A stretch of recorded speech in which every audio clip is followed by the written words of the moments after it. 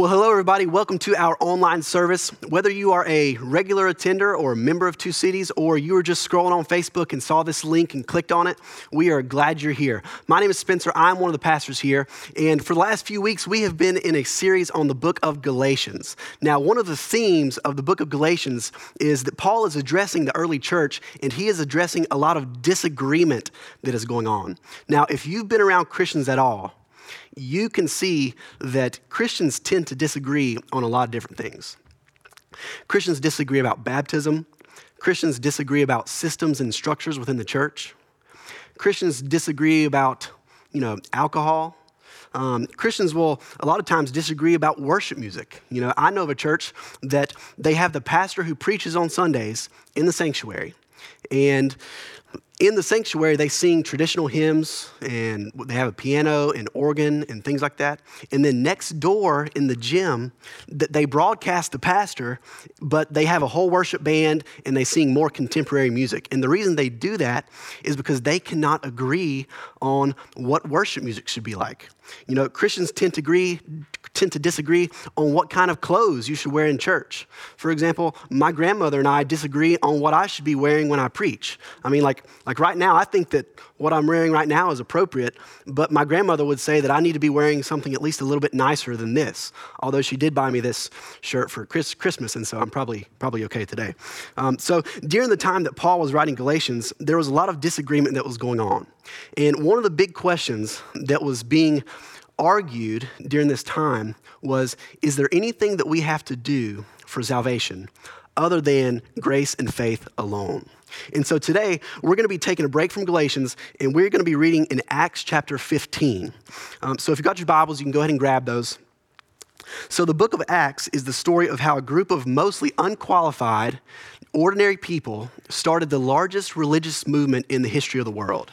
In Acts 15, which is where we're going to be today, is really just a big theology debate.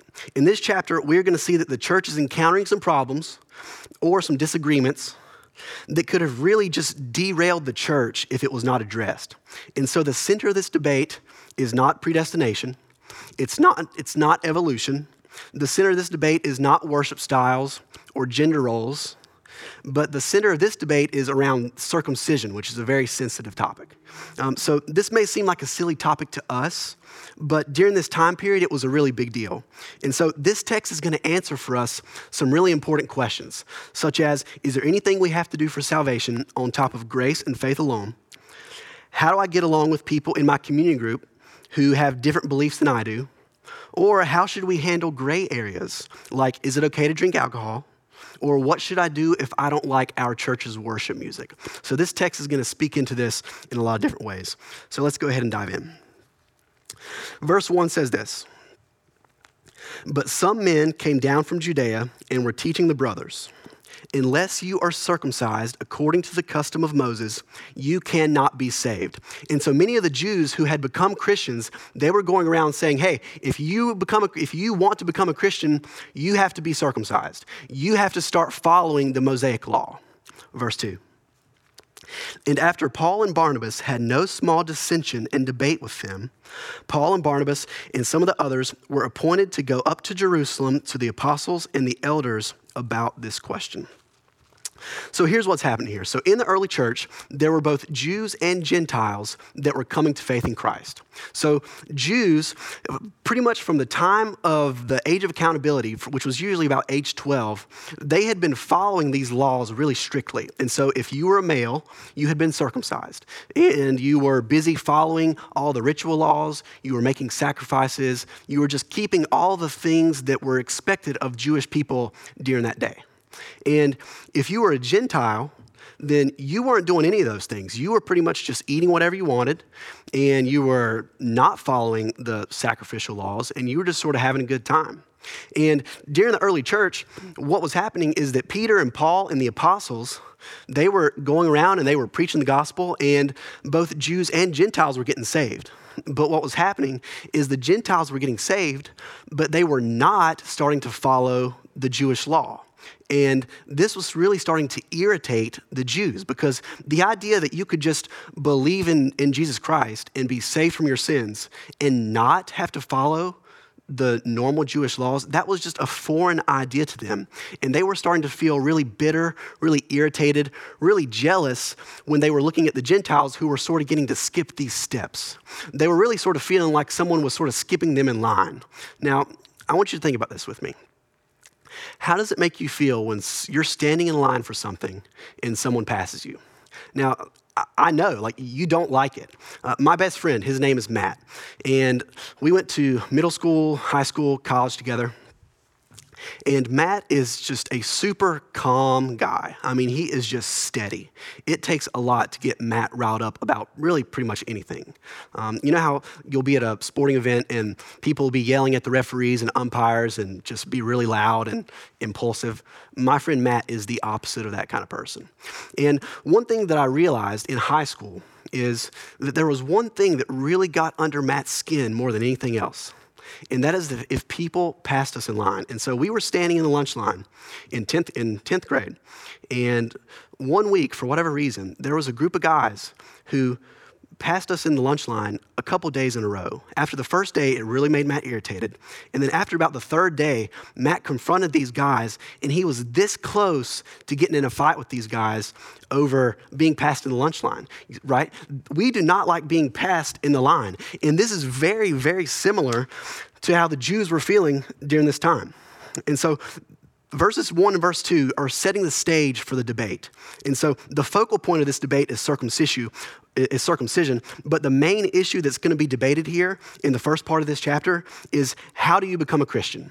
So let's look to verse 6. The apostles and the elders were gathered together to consider this matter. And after there had been much debate, Peter stood up and said to them, "Brothers, you know that in the early days God made a choice among you, that by my mouth the Gentiles should hear the word of the gospel and believe. And God, who knows the heart, bore witness to them by giving them the Holy Spirit just as he did to us. And he made no distinction between us, the Jews, and them, the Gentiles, having cleansed their hearts by faith. Now, therefore, why are you putting God to the test by placing a yoke on the neck of the disciples that neither our fathers nor we have been able to bear? But we believe that we will be saved through the grace of the Lord Jesus, just as they will."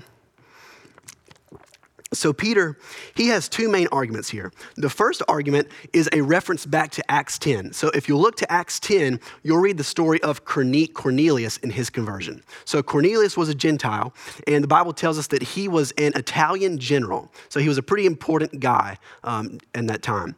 And what the Bible tells us is that Peter goes into Cornelius' house, and he shares the gospel with him. And after he shares the gospel, the Bible says that the Holy Spirit falls, and that Cornelius and his house were both saved. And so what Peter is saying in this passage is he's saying, you know, when I was back in Cornelius' house, did I go up to Cornelius and say, hey man, like, here's what I need you to do if you want to become a Christian. You need to first be circumcised, and then you need to go take that bacon off the stove, and you need to stop eating your steaks medium rare, and then, and only then, if you do those things, then you can become a Christian. Peter in this passage is saying, no. When I went back into Cornelius' house, all that I did was preach the gospel, and Cornelius believed, and by faith in who Jesus was, Cornelius was saved. And so this is Peter's first argument, that you do not have to follow the rituals to be saved. And then Peter's second argument is here in verse 10. He says, why are you putting God to the test by placing a yoke on the neck of the disciples that neither our fathers nor we have been able to bear? So what Peter's saying to the Jews is, one, he says, you have not been able to keep this law. Your fathers have not been able to keep this law. And then he says, are we really going to ask the Gentiles to do what we ourselves have been unable to do? And the big idea here is that you cannot be saved by keeping God's law. You cannot be saved by keeping God's law. This is such a core biblical truth that you just have to understand. And that is that the Mosaic law, both the ritual laws and the moral laws, they were given to us not so that in them we would be saved, but that through them we would see that there is no salvation. I'm going to read that again because it's important. The reason we have the Mosaic law, both the moral laws and the ritual laws, is not so that we might be saved through them, but rather that we would realize that in them there is no salvation. So recently I spent a lot of time with Billy Vale, who is a member of our church. He and his wife, Susie. Billy and I went to India together along with a handful of others on a mission trip. And when we were in India, Billy was telling us the story of how he came to Christ in college. So Billy became a Christian around 20 years ago at the Citadel, which is a college in South Carolina. And Billy was telling us that he didn't become a Christian until his junior year. And before he became a Christian, he would go to church with his eventual wife, Susie. He would go to church with Susie and her family. And when he would go, he would just be really bored. He said sometimes he would sleep, sometimes he would color, he would sometimes read on the back wall the 10 Commandments. So the church that he went to had the 10 Commandments on the back wall. And Billy said that he sort of made a game out of it. Whenever he was there, he would just read through the 10 Commandments and try to memorize them. And Billy said that one Sunday, he was trying to memorize the 10 Commandments when all of a sudden he just felt really guilty. And after that service, he went up to Susie and he said, Susie, we're all hypocrites. Like, have you read those 10 Commandments? We don't do any of these. Like, we fail in all of these areas. And so Billy said, what I tried to do for a week is I tried to follow all the 10 Commandments perfectly.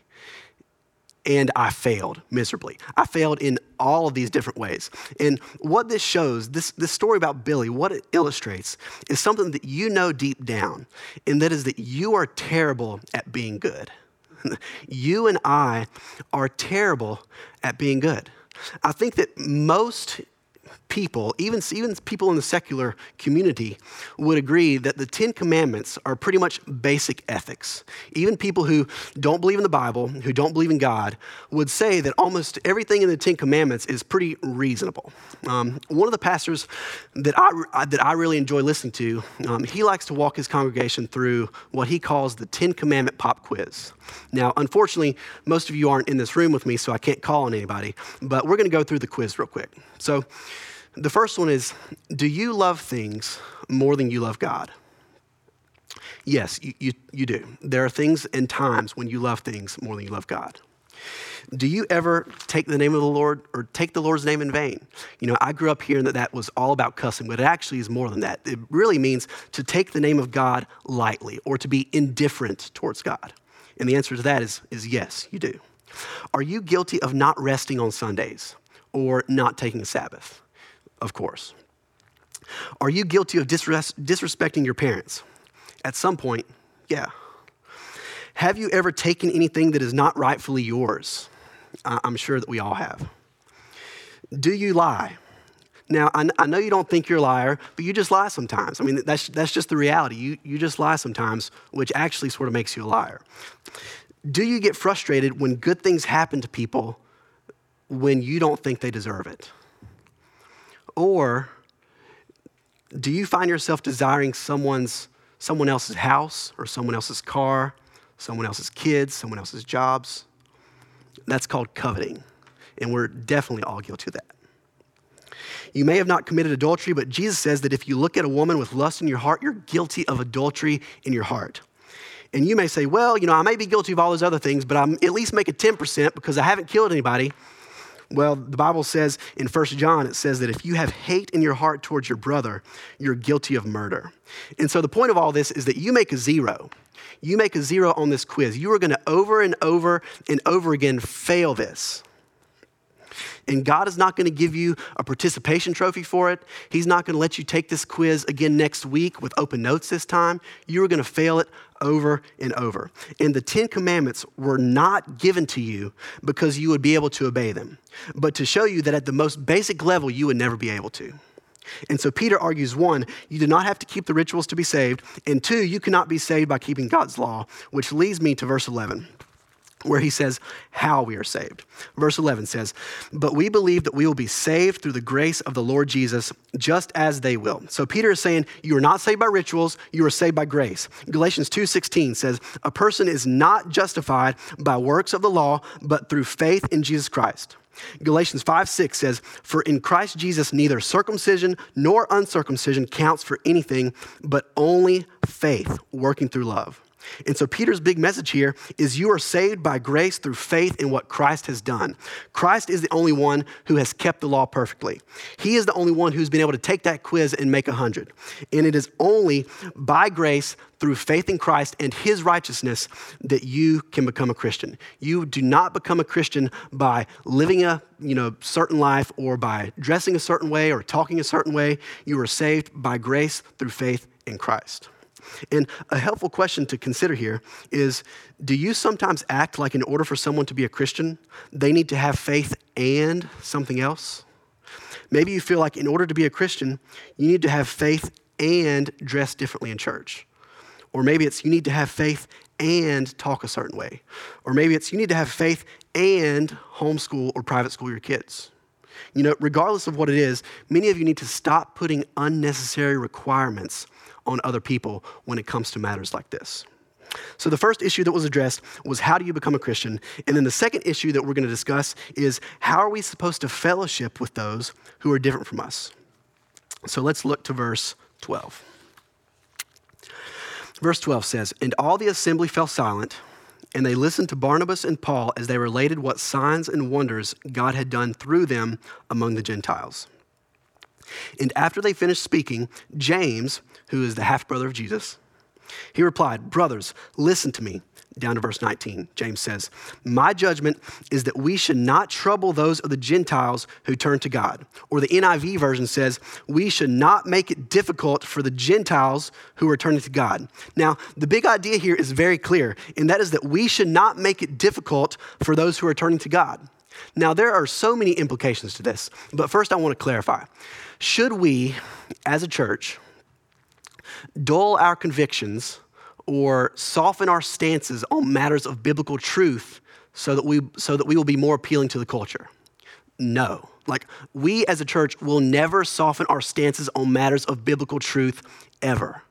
But should we as a church, be sensitive to new believers? Should we try to remove obstacles that may be making it difficult for seekers who are turning to God? Of course, we definitely should do this. For example, we do not want to make it difficult for guests who are coming to our church. We don't want to make it difficult for them by having nowhere for them to sit. That's why when we're gathering as a church, we ask people who are regular attenders and members to sit in the VHQ venue. We don't want to make it difficult for people to get connected to our church by making it really difficult to get into a weekender. That's why we have a weekender once every 2 months or so. That's why we make new community groups for new people. When Pastor Kyle or Pastor Caleb or myself get up here, we don't want to make it difficult for people who are not Christians by constantly speaking in really complicated Christian terms, or by constantly using Christian examples, or by speaking in Christianese, I'm sure you've heard it called. We are, and we will continue to be, a mission-minded church. And what this means for you is that you should prioritize mission over tradition. You should prioritize mission over tradition. Now, in a lot of ways, I'm all about tradition. I really love me some tradition. So I grew up in a Southern Baptist church of around 100 people.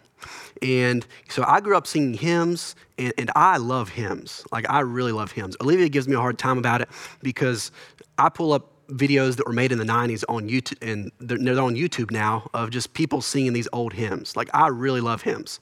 I love potlucks on Sunday afternoon after the service, at 11 o'clock in the morning.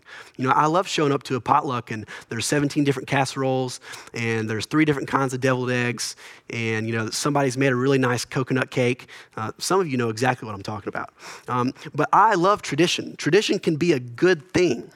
But where churches sometimes tend to go wrong, and I'm not speaking about any church in particular, is that they prioritize tradition over mission. Some churches would rather continue in their old traditions despite the fact that they can see that they are not reaching the next generation. Two Cities Church will always be a church that prioritizes mission over tradition. The mission of Two Cities Church is for every man, woman, and child to have repeated opportunities to hear the gospel and respond.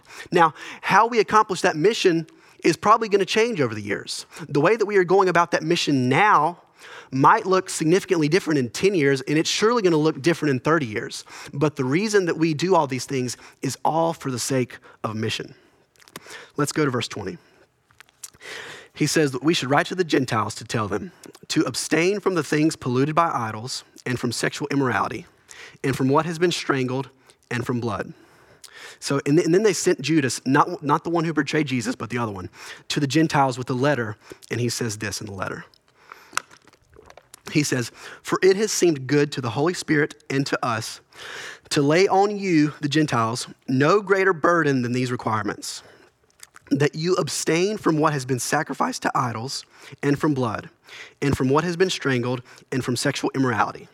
If you keep yourselves from these, you will do well. Farewell." So when they were sent off, they went down to Antioch, and having gathered the congregation together, they delivered the letter. And when they, the Gentiles, had read it, they rejoiced because of its encouragement. So what we see here is that the elders are writing this letter to the Gentiles, and they're basically saying, hey, good news, you guys. You don't have to completely follow all the Jewish law to be a Christian, so you don't have to be circumcised. But what they're saying is, hey, in view of sort of the Jews' religious background, what you need to do is you need to be sensitive to them, and so there are certain things that you need to avoid. And so we see that the Gentiles, when they are told that for the most part that they didn't have to follow the Jewish law, they rejoiced and they were encouraged. And a couple things that have already been communicated here. The first is what we've already covered, is that to the Jews, he instructed them to be inclusive. Do not add man-made rules to the faith of non-Jewish people. And then the second thing that's being communicated here is to the converts, to the Gentiles. He's encouraging them to be sensitive. Be sensitive to the religious background of the Jews. So when I was in India not long ago, I spent a lot of time with a friend of mine who I was actually friends with in college, and he's actually a missionary there now in Mumbai. And he was telling me that he has a friend who grew up Hindu who does not think it's okay to eat pork. So pretty much anyone with a Hindu background, or any Hindu really, or most of them, they won't eat meat of any kind. And so my friend has talked to this guy, and he said, hey, I know you're a Christian now. From a biblical standpoint, it's okay for you to eat pork. It's totally fine. But his friend, for whatever reason, he just won't listen. And it really bothers his friend if someone around him eats pork. And so my friend has decided, just in view of my relationship with this guy, I'm just going to not eat pork around him. And so they've just sort of made an agreement that he's not going to eat pork around his friend because he doesn't want it to disrupt the fellowship that he has with him.